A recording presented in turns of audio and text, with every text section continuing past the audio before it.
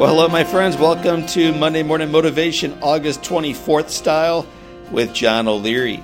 We record these so that you may begin your day and your week on fire and in awe with a burst of inspiration. And with all the divisions in the marketplace, with all the headwinds blowing in the economy, with all the challenges we face with COVID-19 and all the difficulties you face in your personal walk, gosh, I feel like we need a lot of inspiration on these days. So let's get after it today with a quote from Immanuel Kant. Kant writes that we see things not as they are, but as we are. We see things not as they are, but as we are.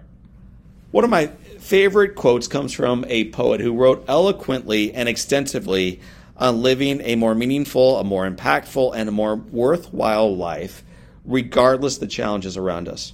With all of those difficulties around us that we face as individuals or as a society, gosh, we know we have plenty.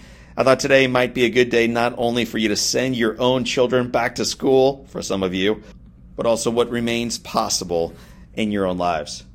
You probably were forced to read Ralph Waldo Emerson in a high school English class.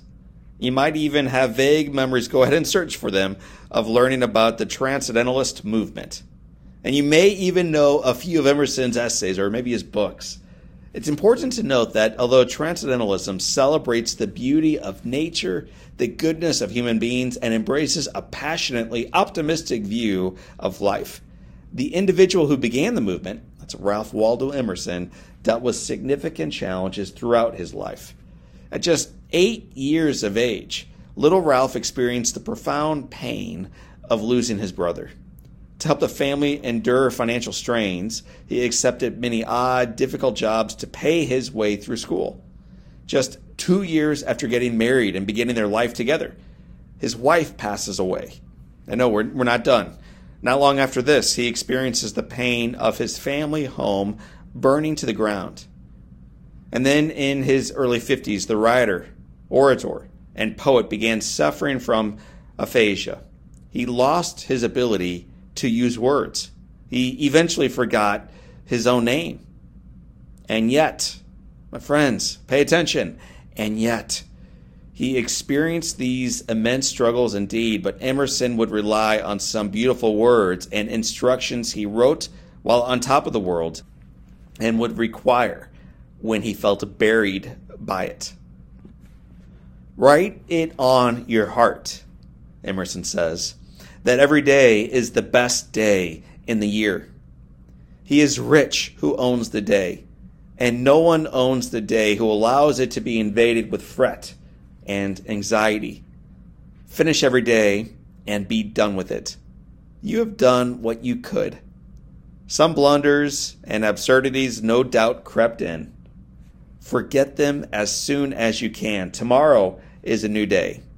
Begin it well and serenely, with too high a spirit to be cumbered with old nonsense. This new day is too dear, with its hopes and its invitations, to waste a moment on the yesterdays. With all the tensions around us, my friends, I love this quote because with all the negativity in the marketplace, all the divisiveness politically and culturally, and all the headwind challenging and blowing toward us, Emerson's words are more needed now than I think when he first wrote them. So, in the midst of a difficult 2020, with recessionary winds blowing, politicians stumping, COVID spreading, and challenges mounting, it is critical that we accept that every day can be the best day of the year, that we accept the ability we possess to let go of personal fret and anxiety, that we accept the ability we still possess to learn from personal blunders and not to surrender to mistakes, because your tomorrow is far too great a gift to waste, stuck in the difficulties of your yesterdays. So how do you live this? How do you live this in action day after day? Here's some suggestions right now. Put down the newspaper.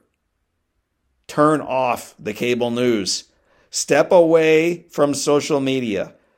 Observe the beauty of nature. Embrace the gift of your life.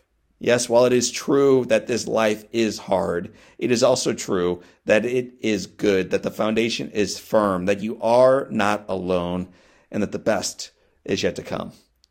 So my friends, for this time and until next time, my name is John O'Leary, and this is your day. Live inspired.